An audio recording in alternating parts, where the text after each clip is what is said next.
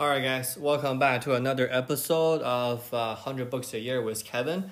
Today, I want to just touch briefly on this new book that I want to talk about called Remote by Jason Friedman. A little backstory, a little background history on Jason Friedman. So he founded a software company name is called Basecamp. He, to me, has his own view in terms of management, right? He believes that, in a way, with work, right, it shouldn't be a culture, right? It shouldn't have burnout, right? Like his software company has been ranked at one of the top, places to work, right? And they don't really hire a lot of people. Like their like turnover is extremely low. And then I read one of his customer service managers Medium blog post, I think about a month ago. It's actually really, really cool how they consider service and all that stuff. So in a sense, right, I truly believe that with remote work, it's possible, right? Like we've hit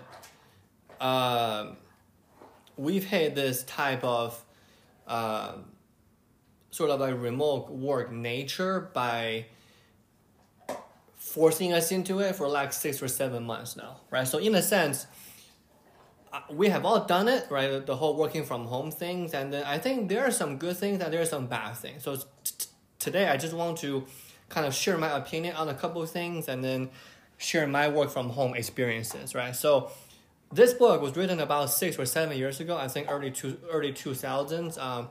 Back then, he argued that the timing is correct for the remote work, right? And then I think they only have like one office for the modern office and only have one open office plans and constant interruption. That's what his main idea is from working from home. If we can eliminate those constant interruptions, I think that's going to be great. And his philosophy is, I'm paying you top of the market rate to work. As an adult, you should be able to handle that, right? There are some, pushback saying, hey, the constant interruption can happen at home too, with pets, with dogs, with babies, with not being able to focus. His main idea is, hey, suck it up, right? Like, we're all adults here. Like, you should be able to focus. And I do agree with him, and I do see the other side of the coin as well, meaning that it's really, really hard for us to not focus when we're working at home, right? We have Instagram, we have podcasts, we have, like TV hanging around. So in a sense, right, like we really have this idea of really, really need to concentrate. And I don't think that's really a problem for social media or tech destruction. It's really a conversation about workflow, right? Like about if you're digitally minimizing your life to avoid distraction, right? So I think that should fall on an individual that are working from home or working remotely. That's first. Secondly, the times that we save doing commute, I am a number one proponent of working from home is because I literally, I go upstairs, I nap for 30 minutes before 20 minutes or 30 minutes before I work, right? So in that sense, I can build a kind of like routine where I'm always staying fresh in the sense that I'm only doing this for the long term, right? And the technology 6 years ago, Jason argues that they allow them to do it. Like now, like we have Zoom, we have Microsoft Teams, we have all that kind of stuff, and we can do it very, very nicely, very, very easily, right? So it's being considered as a new luxury to, to work from home, not have like a corner office on like the 30th floor, the top floor of a building in like New York City, whatever how high the building is. So working remotely or working from home is really about the time and freedom and really have a routine, right? like for me, that is my biggest help, is to have a routine and, focus, and then the employer has to like trust the employees to perform.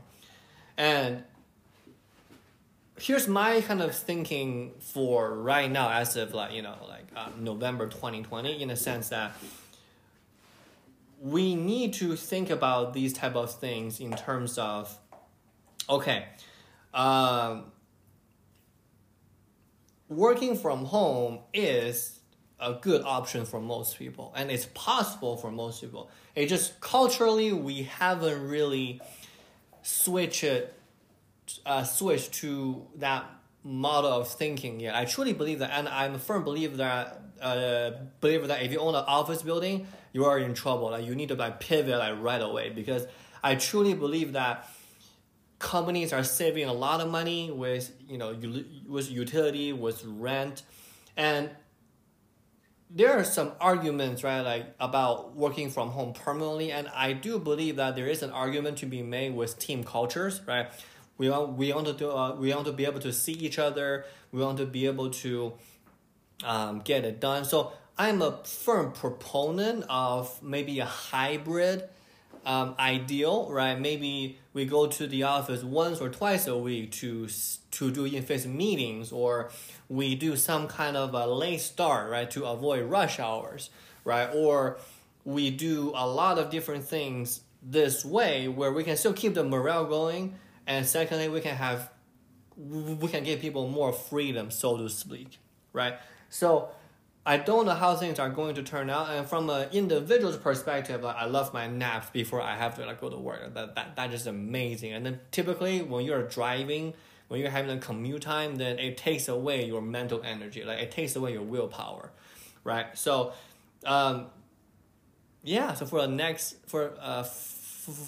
6 or 7 months, I'm going to be continue working from home, and I'm interested to see how the workplaces will adapt to that, right? And I work in a tech company, so I'm really happy with how we're turning out, like how we're deciding this type of a situation. And I'm a firm believer of a hybrid schedule. I truly am, right? Like just utilize the home that we have, and then the space that we have. Like give people the option, right? Like if you're sharing your house with 8 different people, then like if you have meetings all the time, that might not be ideal. Give them the choice to go to the office space, but in a sense, trying to preserve the maximum amount of freedom for the employers, I think is also good for the morale as well. All right, guys, this is Kevin signing off. Tomorrow we're gonna start a new book. Bye.